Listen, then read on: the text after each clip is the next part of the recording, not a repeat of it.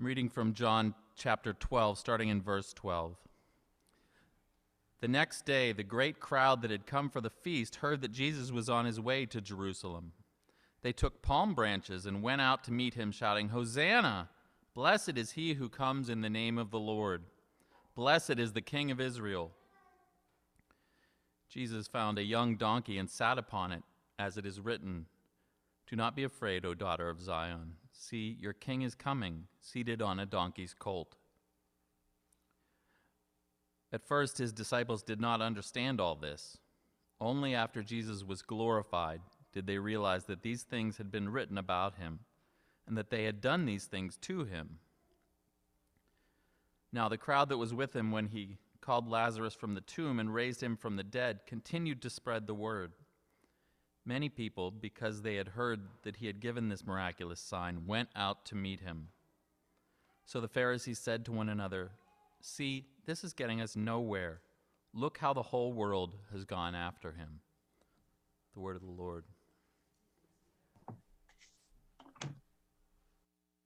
Thanks be to God, indeed. I don't know if you've ever been caught up in a crowd, the energy and the power of a crowd. In 2016, Patty and I and the kids, we went down to Boston for the Women's March.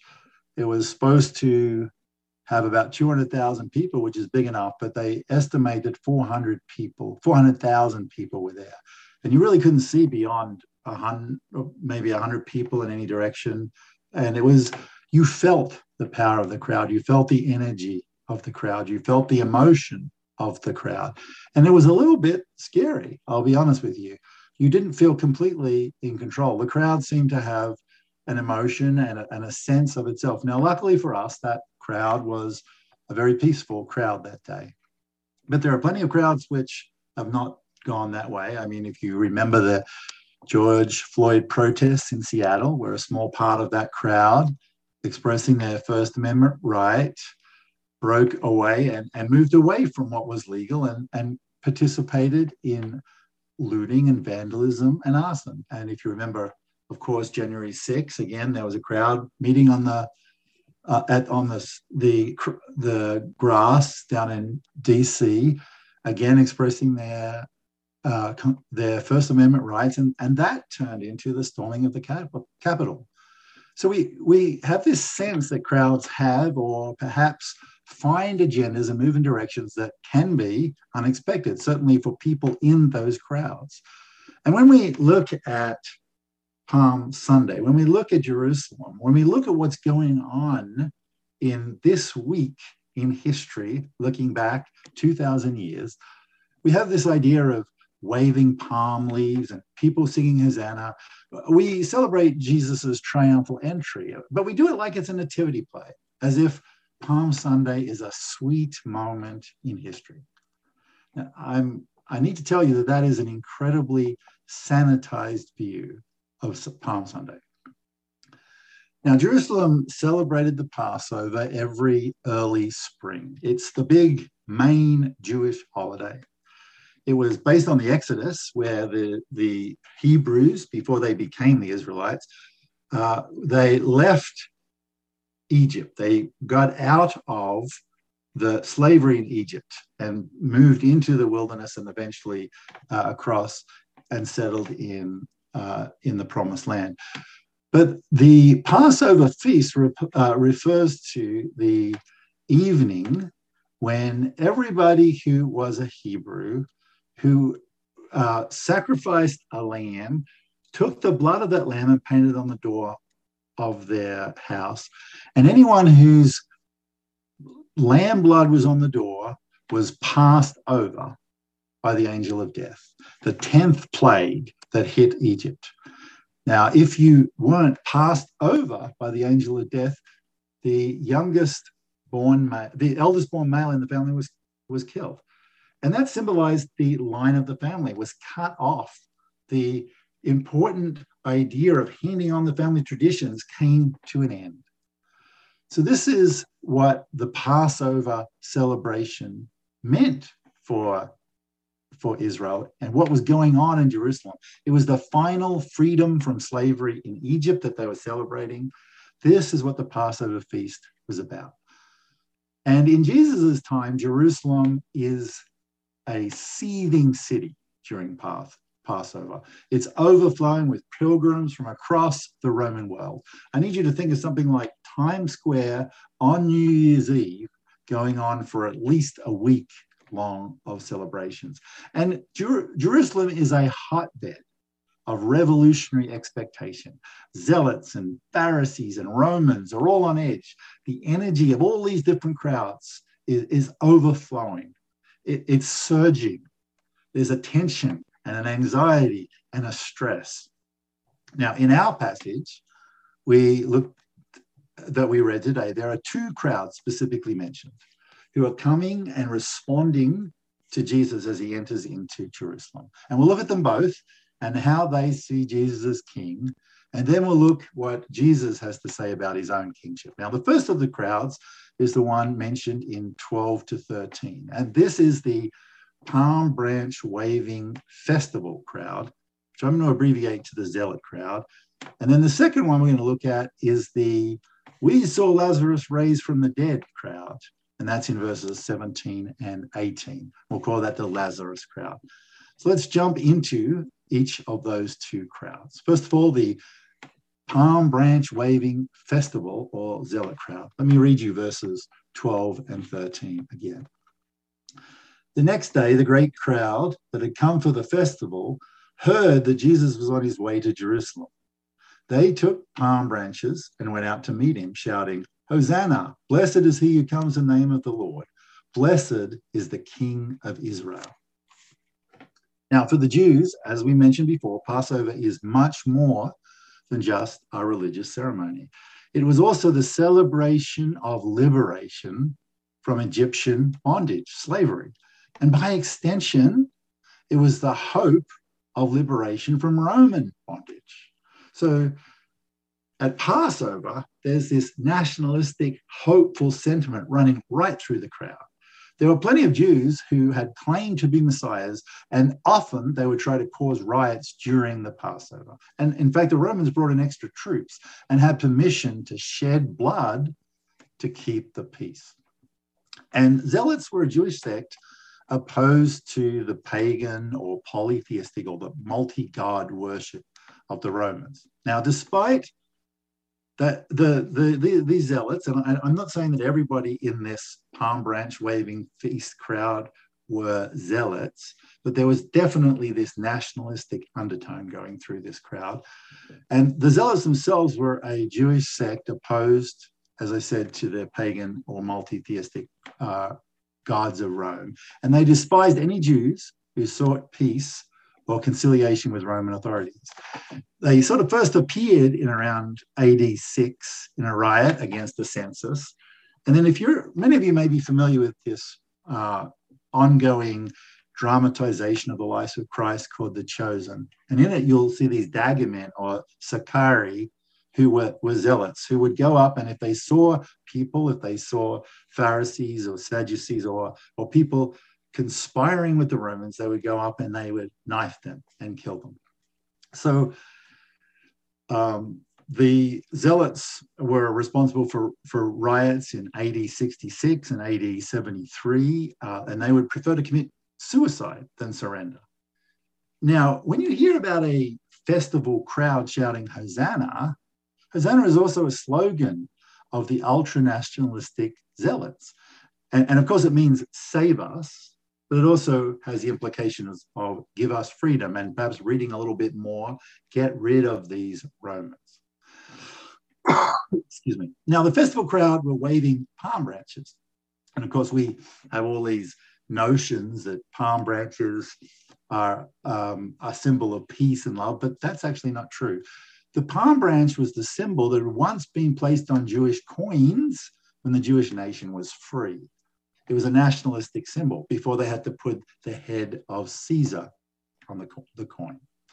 It's a symbol of Jewish nationalism, an expression of the people's desire for political freedom. So here you have a crowd that's gone out to meet Jesus, a festival crowd, a huge festival crowd. They're waving palm branches and singing hosannas, with a clear desire for an end to Roman oppression. And we look at that and we think, what's going on there? What's happening? How did they get it so wrong? But I want us to take a step back, in fact, and really ask ourselves, were they really that far wrong? In the USA today, in 2020, this seems like a huge miss. And we know that Jesus did not enter into Jerusalem for this type of coronation. But is this expectation really a miss? Isn't this overthrow of oppression? Isn't this what we want in Afghanistan or Ukraine or North Korea or Iran or parts of Nigeria? Remember in Luke, at the beginning of his ministry, Jesus quotes Isaiah 61 as the foundation, as the explanation for his ministry. I'll read it to you. Excuse me. The Spirit of the Lord is on me because he has anointed me to proclaim good news to the poor. He has sent me to proclaim freedom for the prisoners, and that includes the political prisoners, and the recovery of sight for the blind, to set the oppressed free, to proclaim the year of the Lord's favor. Isn't Jesus the real hope for liberation, for the end of oppression? And the answer is yes, he is. The problem here is not the desire or the expectation that Jesus will end oppression. The King is coming. And this must mean liberation and freedom from oppression. So we'll come back to what's going on with this crowd a little later. Let's jump on to the next crowd, we saw Lazarus raised from the dead crowd, or the Lazarus crowd. And that's in verses 17 and 18. And again, I'll read that to you.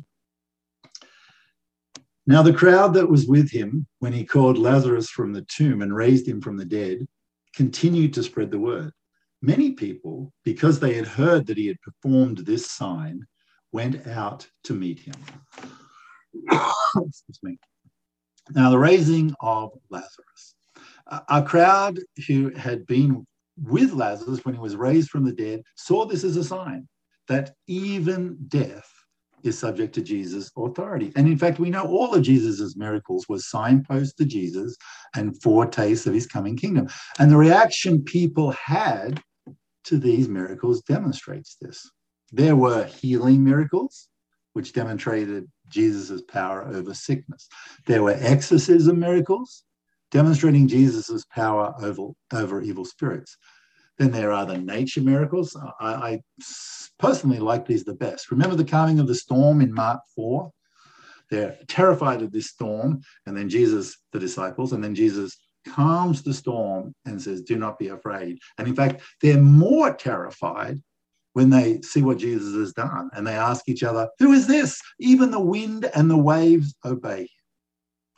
And I don't know if you've ever noticed in John 6, in verses 14 and 15, the crowd's response to the feeding of the 5,000, that wonderful miracle where Jesus multiplied the food. And I'm quoting now from 14 and 15 in chapter 6 of John, after the people saw the sign Jesus performed, they began to say, surely this is the prophet who has come into the world. Jesus, knowing that they intended to come and make him king by force, withdrew again to the mountains by himself. Now, all of these miracles are a sign of Jesus' power over disease, demons, nature. But the raising of Lazarus was the most significant sign of all. Death. Death is the most democratic institution of them all. They say death and taxes, but not everybody pays taxes. Everybody dies. Here is someone who not only has the authority over disease, demons, and nature, he has the authority over death. And this crowd, this Lazarus crowd that have come out, they want to see the kingdom that Jesus has foretasted, fully ushered in. They've come to see the miracle worker, the one who acts with all authority. Now, again, with 2020 hindsight, we realize that Jesus is not entering Jerusalem to be coronated as this crowd expects either. But again, are their expectations wrong? Don't we need someone to heal diseases, the blind and the lame, someone to stop nature from causing havoc and destruction, someone to keep order in the spiritual and physical realms, someone to undo the curse of death? This is the king that the Lazarus crowd expected. And isn't Jesus the ultimate hope for eradicating disease, physical disability, natural disaster, and death? Again, the problem here is not the expectation of Jesus' kingdom or kingship. The king is coming, and this must mean an end to disease, disability, natural disaster, and death. So what sort of king is Jesus? In 2022, in our comfortable, sanitized world, it's easy for us to miss or to feel the deep need or the real strong pull to the physical, political, social, and medical brokenness, the need for the kingdom to break in. But both the zealot-like crowd and the Lazarus crowd knew their need for Jesus and the promises of his kingdom. And yet a week later, they were calling out, crucify him. They had given up on him as king. Why? Well, it wasn't their understanding of the promises of the kingdom that were off. It was their understanding of his role as king. In verses 14 to 16, we see that Jesus defines his role as king here very intentionally, very, very intentionally. Let me read you verses 14 to 16.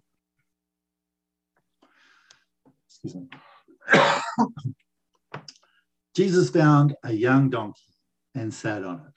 As it is written, do not be afraid, daughter of Zion. See, your king is coming, seated on a donkey's colt. Now I'll read you the last line here too. At first, his disciples did not understand all of this. Only after Jesus was glorified did they realize that these things had been written about him and that these things had to be done to him. Now, Jesus had been to Jerusalem several times to celebrate the Passover, 3 previous pilgrim festivals. And this is his final entry into Jerusalem. And it has a special meaning. He is solemnly entering as a humble king of peace. You see, a donkey is not the usual traveling mechanism for a victorious king. Kings entered cities claiming victory, riding on big, powerful, white horses. A king entering the city on a donkey symbolized one coming humbly and in peace, looking for reconciliation.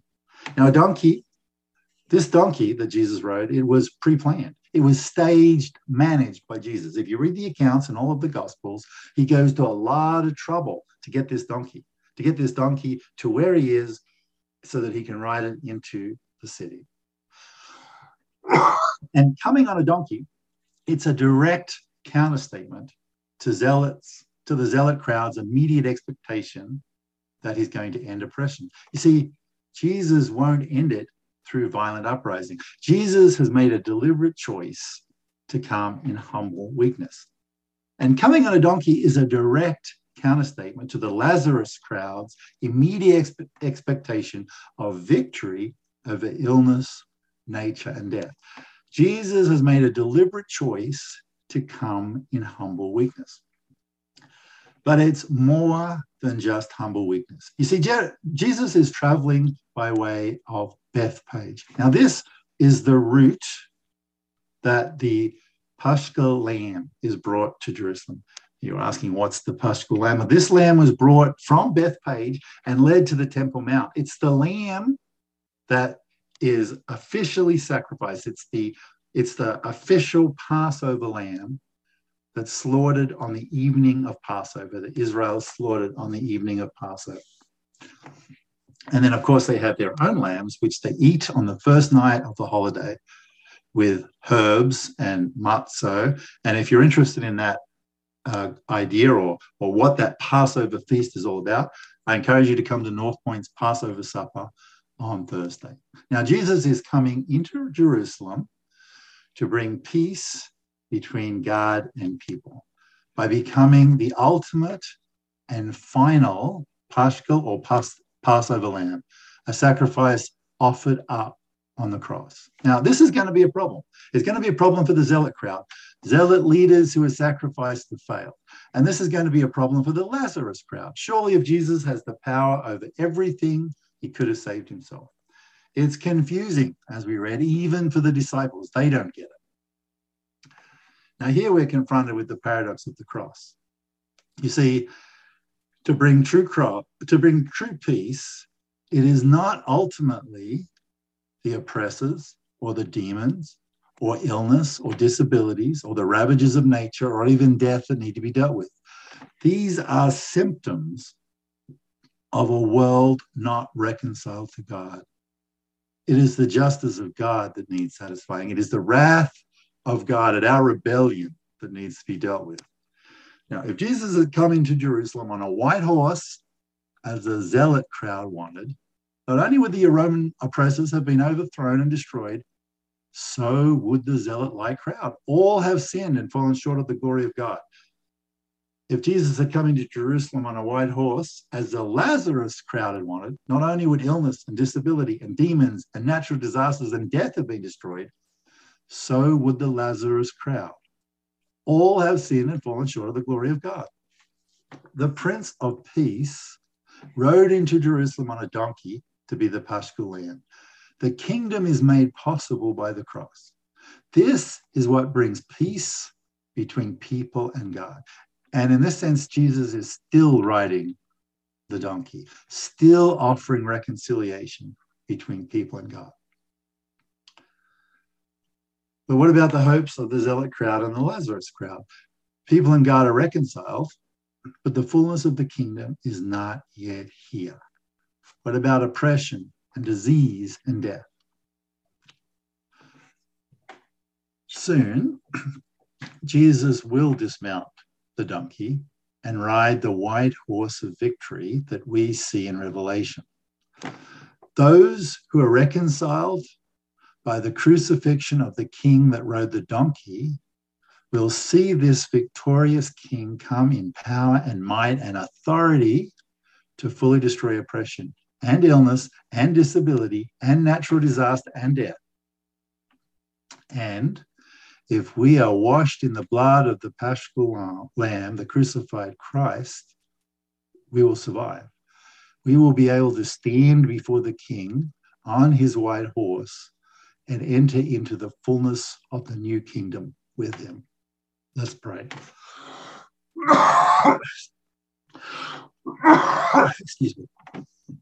Lord God and Heavenly Father, we do pray for hearts that can see the sacrifice that you made to reconcile us to you. And all the brokenness that we call upon you to fix ultimately comes from an unreconciled relationship between creatures and God.